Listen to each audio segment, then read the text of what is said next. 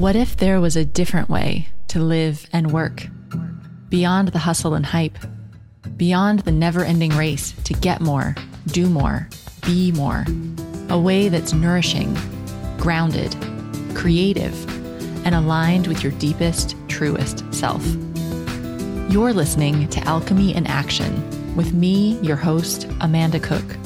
In each episode, we'll explore nature-based personal growth for high-achieving women.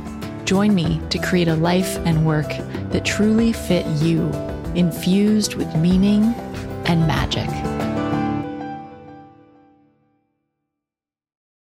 Hello and welcome back to another episode of the Wellpreneur Podcast. This week, I've got legal coach Lisa Fraley back by popular demand. Lisa was on the podcast way back in the beginning when it was just a little baby podcast. And the need for legal advice for wellpreneurs has not changed. In fact, it's become even more and more. And I hear from you guys almost every week with questions about how to legally protect your business. So that's why I got Lisa back on the podcast so we can talk about just that.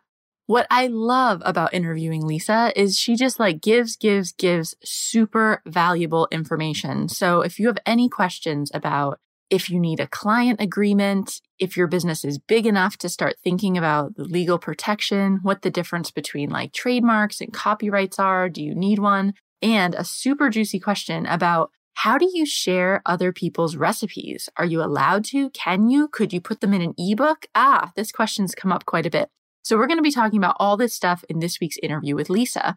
Now, just so you know, I'm actually an affiliate of Lisa's because she's put together a really awesome set of legal templates for wellpreneurs. So she'll talk about this a little bit at different points during the interview. But for example, if you wanted to put together a client agreement, you could either hire a lawyer and have one put together just for your business, or you could get Lisa's templates and start from there. And for a lot of wellpreneurs, starting from a template is really a good fit in the early stages of your business. So at any point during the interview, if you want to check out Lisa's legal templates, just go to wellpreneuronline.com/legal love. wellpreneuronline.com/legal love. That's my affiliate link for Lisa's templates, and that'll bring you directly to the specific page on her site that lists all those different templates. Of course, whether you want to do that or not, this episode is packed with valuable information about how to legally protect your business. I think you're really going to enjoy it. So let's just get into this interview with legal coach Lisa Fraley.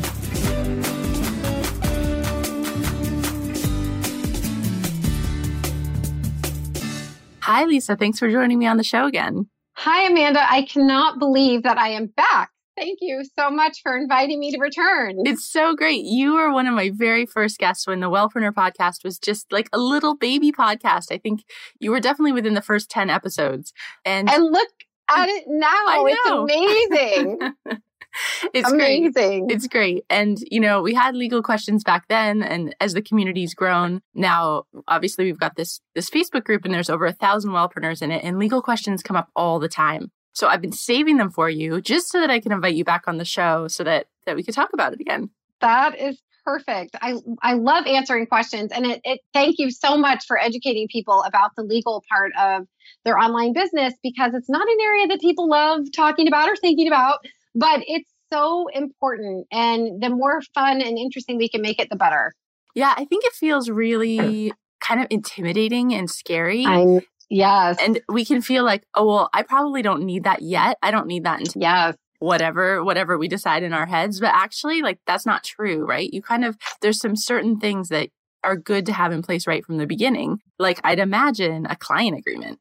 Yes. And I'm so glad you mentioned that, because people do say all the time, oh, I don't really need to worry about that until I've made 6 figures, or I don't need to worry about that until I have a gazillion clients. But really, the more that you can take steps at the beginning of your practice and as you grow, you just put the right steps in place one step at a time. And one of the earliest steps to protect your income, which of course is so critical, is the client agreement. And the client agreement is what you use for one-on-one services with your clients to get really clear about who's responsible for what and how payment works and what happens if you have a dispute. So it really is one of the first steps. And as you know, Amanda, I align legal steps with the chakras, which is definitely not what a lot of lawyers do, for sure. And this one associates, for people who are familiar with the chakras, with the sacral chakra, because you're really trying to protect your money and your income and have boundaries and clarity with your client in your client relationship. So it's a great place to start. So the thing I've noticed is that wellpreneurs feel uncomfortable asking their clients to sign an agreement. Yes, they do. Yes. And part of the reason they feel uncomfortable, having done this now for the past 4 years as a legal coach, is because they don't really know how to present it or what to say. And the more uncomfortable the wellpreneur is in giving the agreement to the client, the more they think the client's going to be uncomfortable. So the more that people understand this is a gift, believe it or not, to both of you. If you reframe looking at it as a scary legal document to this being a gift that you both have to help you get clear, it's such a more beautiful and helpful tool for your relationship. Because when you put in writing right from the start in one place for your clients, here's what happens if you miss a payment. Here's what happens if you miss a call. Here's when your payments are due. Here's what happens if we get into a dispute. By the way, just a reminder, here's everything your program includes. Here's how we communicate and you can get a hold of me. Here's how you schedule your calls. All in one place. That's like heavenly for both of you. So it doesn't have to be scary and it doesn't have to be overwhelming at all. Yeah. And this is, coming from a business background, I have to say, like, having a contract, it's really freeing in a way, because you get it all out on the table in the beginning and you're like, this is how we're going to work together. Exactly. And then you both know. And then it's something that you can refer back to. You don't have to be searching through emails. And then you realize, oh no, I said that on the phone, but I didn't write it down. And that's when it gets awkward. Yeah. Yeah. And especially, the client agreement is the best place to put things like your refund policy. And like I said, your missed call policy, because that's where it gets sticky, right? Is when you're moving forward and you're going along with your coaching program and all of a sudden you're in a pickle. And if you have your client agreement with that language already in it, you can just refer the client back to that. Like, oh, remember at the beginning, we both agreed that this is how we would work together.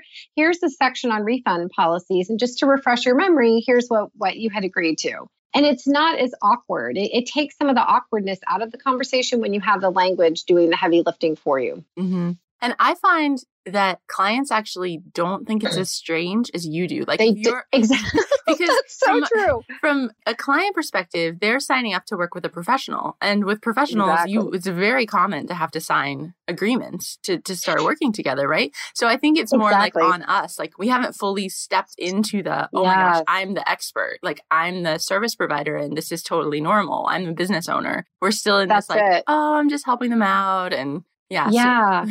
Exactly. And I found the more that people can just make it a step of their enrollment process, it doesn't have to be a big deal. So like step 1 is to purchase, step through your link or online. Step 2 is to read the welcome packet. Step 3 is to return your signed client agreement. Step 4 is to schedule your first call or all your calls.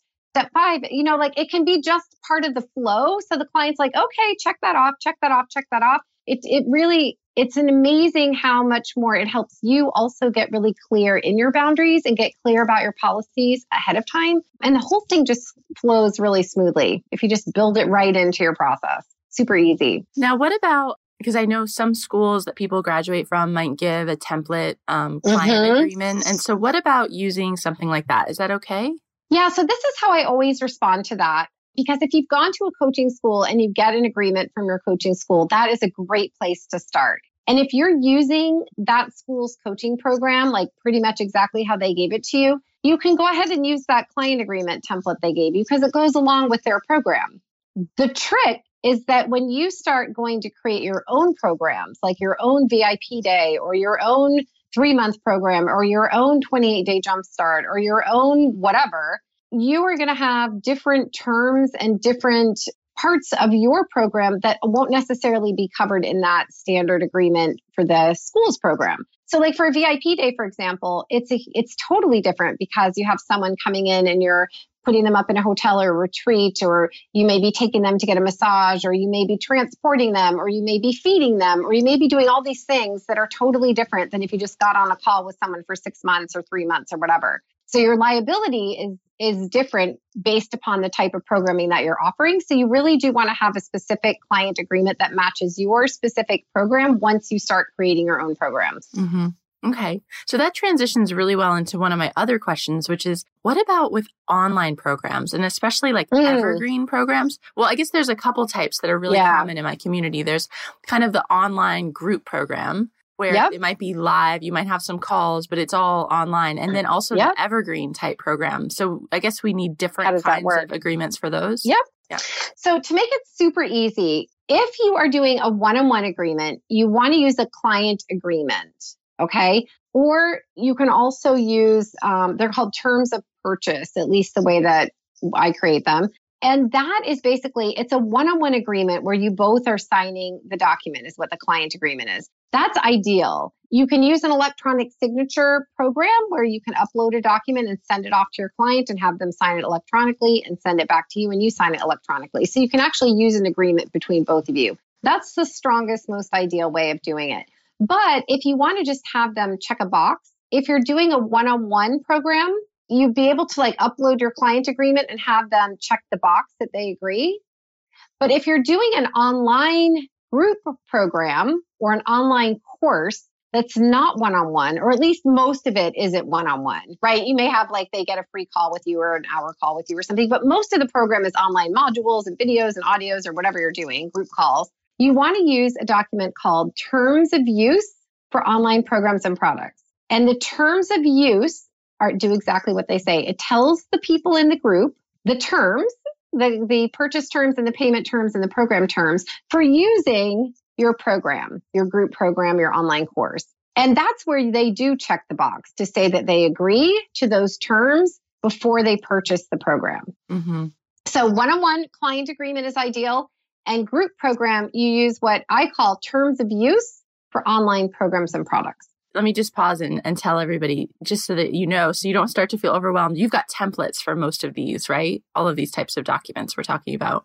Yeah. Actually, when I first started out a couple of years ago, I was only doing one-on-one work. And in the past 6 months or so, I've now created do-it-yourself templates where you can get the legal template that we're talking about here and listen to my voice in a 1-hour audio guide, explain the document to you and where to fill it out so that you can put it in place super quick within just 1 hour for the document and you have it ready to go, personalized for your business with some guidance by me in the audio. So they're designed specifically for wellpreneurs and anyone holistically minded because standard agreements you get from traditional attorneys or the attorney down the street, they're fabulous, but they don't get our online world yet. And so these are designed specifically for online, holistically minded wellpreneurs, and they have a template that you fill out and an audio guide that goes with it. Amazing. Awesome. Amazing. Cool. Well, they've been very popular, let me tell you. Oh, no, I can imagine because I think it just feels, I definitely understand that feeling that like at the beginning stages of your business, it's probably overkill to go out and get an attorney privately to do all these documents for you, right? So you need something, but maybe you don't quite need all of the custom stuff yet. So I think this is just an amazing solution. That's right. Totally recommend it.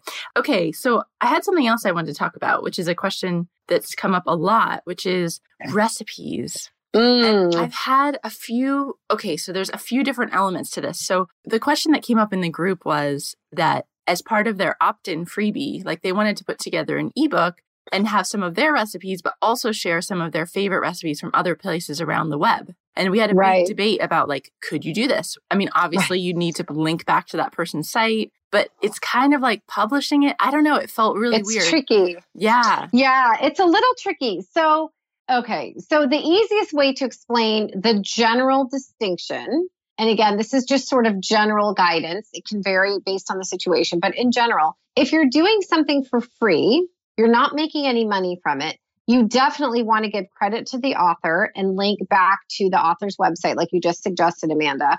If you're not making money from it, it's more okay, I guess, to give credit to the author and link back to the person's site or the source that you got it from in the online space. The distinction is when you do something where you're making money from it. That's where it gets really tricky and sticky because you're actually making money from their product without their permission. And there are some general fair use doctrines out there around copyright law that allows you to use things for education But if you're selling an online paid course or paid program or paid ebook or paid something, it's not education anymore. It's a paid product. It's a commercial product. So that's where it gets a little sticky. Even with the free stuff, sometimes an author could actually get upset or angry that you're using their work without their permission, but you're not financially benefiting from it. So they can claim less damage. You're not like pilfering all of their product. But it's a really fine line. It's really tricky. And I think it's a bit of a gut check area too, because it is. I know for Vintage Amanda, I've got lots of natural beauty recipes online, and I'm totally happy for people to link to those, like to maybe share one of my photos, plus a link back to my site. I love that because it gives me exposure. But if someone were to actually copy and then paste my recipe, right? And then even if they put a link, like no one's going to go to the link because they already have the recipe. And it would kind of piss me off, actually. Exactly. And I'm glad you're bringing this up, because this is why everyone should have on their website what I call website terms and conditions. And this is usually, if you notice on people's websites, in the footer of the website, there's a link to the terms and conditions. And if your terms and conditions are well written, they actually get really specific about what people can and can't do with the content on your website. So for example, to your point, your website terms and conditions might say, hi, website visitor, anyone viewing this site, you are welcome to link back to one of my original recipes or the content on my site, but you are not allowed to copy and paste it and put it into one of your own blog posts or sell it or put it in one of your programs. So you can get really clear about the rules of the game of how people can use the content on your site. And if they violate that, they're violating your legal terms and conditions, and you have recourse for that. But the gut check is right. I usually tell people that too. Like, how would you feel if someone used your content without your permission? Like you said, if they're just spreading the word and giving you free promotion, great. But if they're actually taking it and putting it into something and claiming it as theirs, or even giving you credit, but in a way that's removing you from the process, it just doesn't feel good. Totally. And also, like, Google penalizes duplicate content. So if it was on the web, it might end up hurting them. So I think, and even if technically legally something's okay, I think you have to think, are you in this business for the long term? And if so, you want to have good relationships with other people in your industry. So it's probably better just to reach out to that owner and say, hey, I love this recipe. Could I put it in my ebook? Exactly. That is exactly what you should do. And also, energetically, I really believe that, if you know that it's wrong and it feels wrong to take someone's stuff, it will, I believe personally, it will come back around. I mean, it's a boundary thing and it's an integrity thing. So if you're in doubt, definitely ask permission. And if you're doing anything for money, you must ask permission. Okay. So another question that comes up quite a bit is about the difference between trademark and copyright. And can we just stick the words copyright on the bottom of any document? Are we supposed to do that? Like, how does it work? Yeah. Yeah. Okay. So copyright and trademark, believe it or not, are two entirely separate areas of the law. Like, two entirely separate government agencies are responsible for each one. So let's talk about them totally separately. So let's talk about copyright for a minute. So copyright is a legal protection that's granted by the federal government that actually allows you to gain ownership rights and claim intellectual property rights to an original creative work, I guess is a good way to say it. So that could be things like an article, a book, a film, music, poems, artwork. Like, you kind of think of it as a little body of work, right?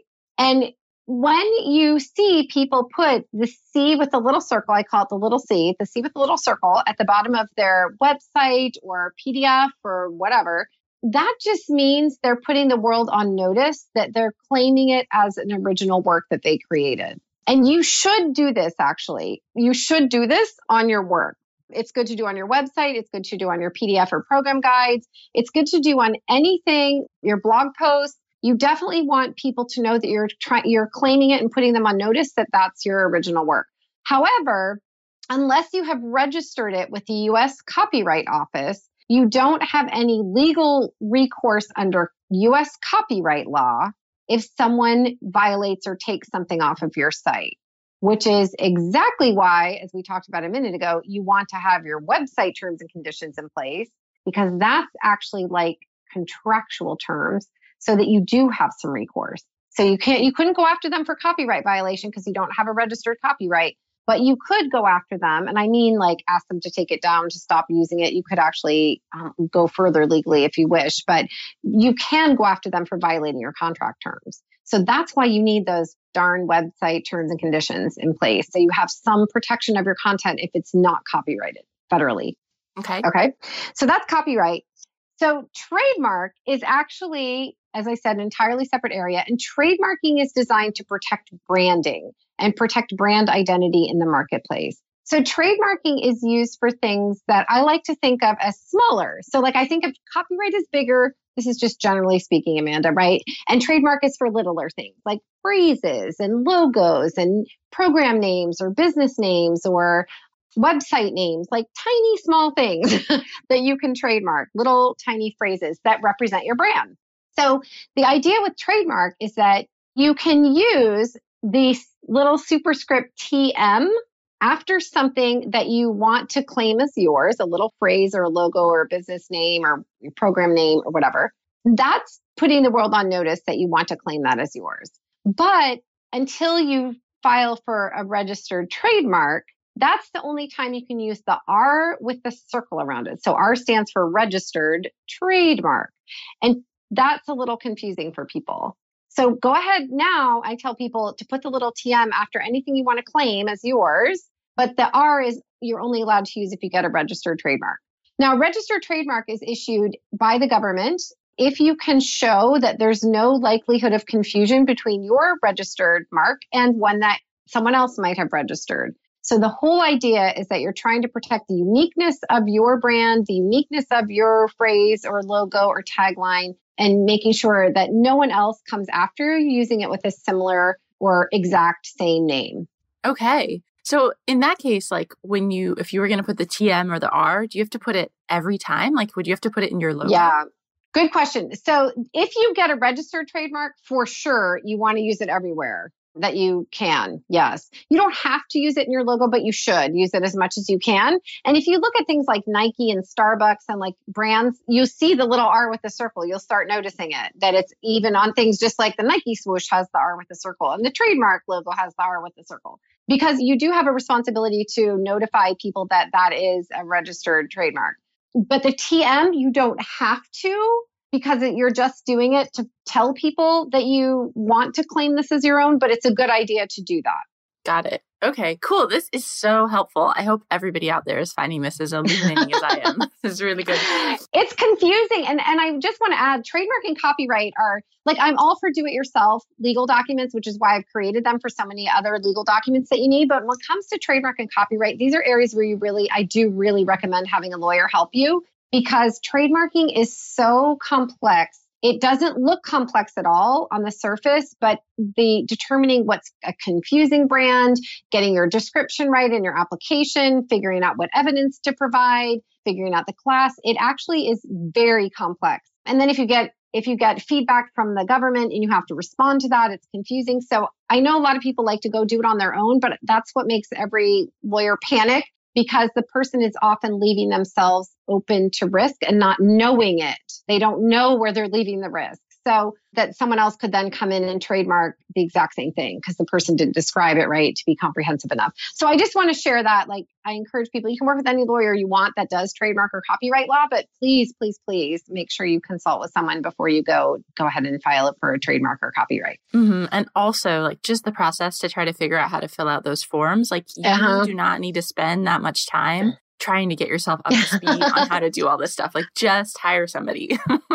Yeah. And I've done now, I think 36 successful copyrights for wellpreneurs and other holistic entrepreneurs in the past couple of years. And there are times that even I, who am a lawyer and I've been doing this for 4 years, I still go to full-time trademark lawyers for consults and for help when there's something that's even confusing to me. And I know what I'm doing at this point, So if it's confusing for me, please, please, please help yourself so that you don't go through the whole process of doing it and then find out that someone could sneak in the back door behind you. Cool. Awesome. Okay. I've got kind of a hairy one now. I like hairy ones. That it just occurred to me as we were talking, and I literally hadn't thought of it before, but sure. Do you have thoughts around like Facebook groups? Yes. Because of course. like now they're included in so many programs, but and so I'm just thinking from the like, like we don't really own that, but also like liability and all sorts of stuff. So talk to us about that. So glad you asked. They are so popular and we all love them and they're fabulous. So here's a couple things about Facebook groups.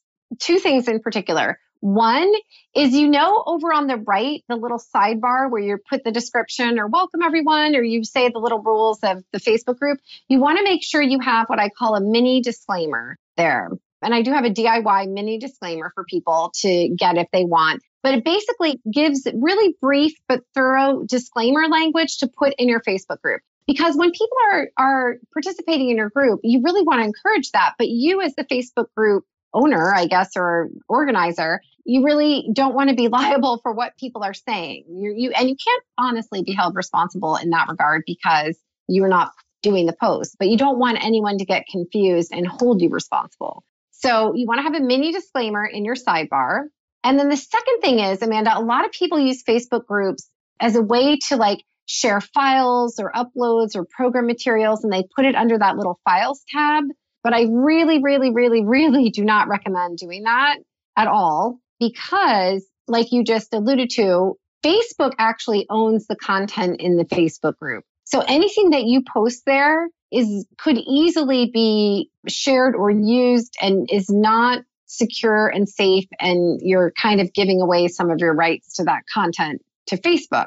So it's just scary. It makes me nervous when people put so much work into their programs and then they share the file on Facebook. And I'm like, oh my God, someone could let people in if the administrator changes, or it's just not ideal. And now it's much better to do it on a password protected website page or through a platform like Entreport or Simplero or whatever.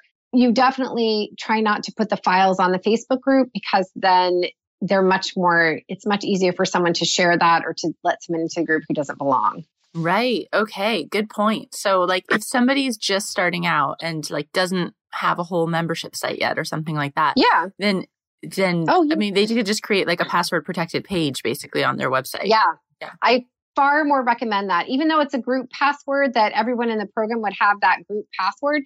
See, here's the thing. When people sign up, remember how we talked a couple minutes ago, when people sign up for your group program or online course and they're using your terms, you're having them agree to your terms of use for online programs and products, and they check the box when they sign up, it says, you cannot share my program content with other people without my permission.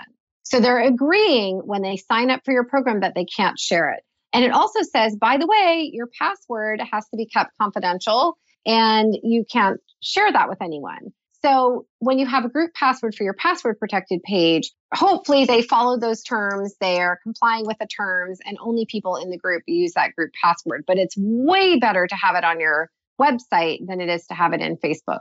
Oh, amazing. Okay. And when you said something like, we talked about that before, but for the evergreen programs, like to have them as part of the purchase process to accept those program terms. Totally. We need to have that. Totally. I mean, that needs to be built into the purchase process somehow. Yes. And I always recommend, whether it's evergreen or whether it's a launch that you're doing with a specific time frame, you want to have people checking the box for those terms of use before they enter their credit card information. And so in some cases, the shopping cart will have a place that actually allows you to upload terms and conditions that the person has to check when they're going through that credit card process. In other cases, it may be that you have to add that to your sales page.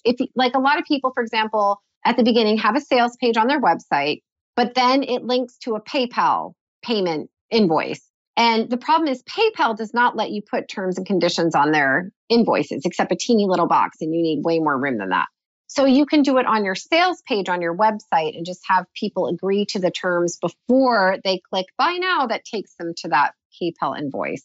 Right. Make sense? Yeah, totally. But yeah, you really, that's so important for those online and group programs. I can't stress enough the client agreement for one-on-one programs and the terms of use for group programs and online courses. Amazing. Cool. And for everybody out there listening who wants to get a hold of some of these templates to get started, they're at wellpreneuronline.com/legal-love, because you're all about the legal love, Lisa. I am all about the legal love. And I do want to share and thank you, Amanda, for being an affiliate. We do have to disclose that. It's So everyone listening, when you guys are promoting programs for your affiliates or your affiliates are promoting for you, they do need to tell people legally, actually, under the Federal Trade Commission that you're an affiliate. So thank you so much for being an affiliate. And I love, Amanda, that you're making these available for people so that it's super easy for them to go online and get them at wellpreneuronline.com/legallove and get what they need and get those documents in place. So fabulous, fabulous, fabulous. And thank you for doing that, for sharing that. Cool. Is there can you leave us with a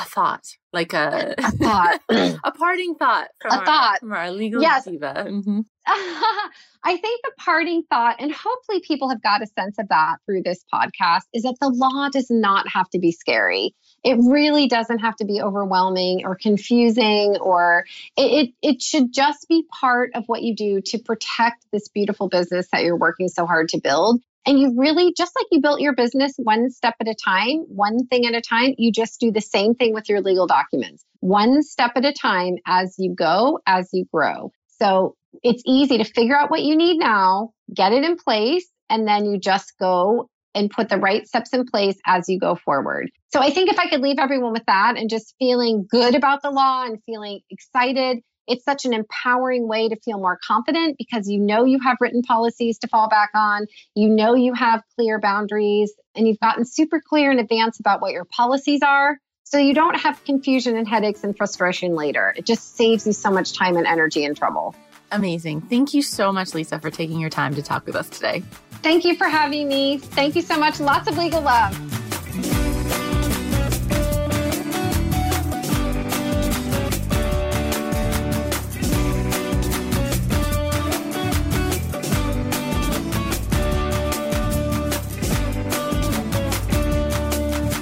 Thanks so much for listening to this week's episode of the Wellpreneur Podcast. Don't forget, if you want to check out some of Lisa Fraley's amazing legal templates for wellpreneurs, you can go to wellpreneuronline.com/legallove. I'll also put that link directly in the show notes, and you can get to it through my website at wellpreneuronline.com. Thanks so much for listening, and I'll see you back here next week with the next episode.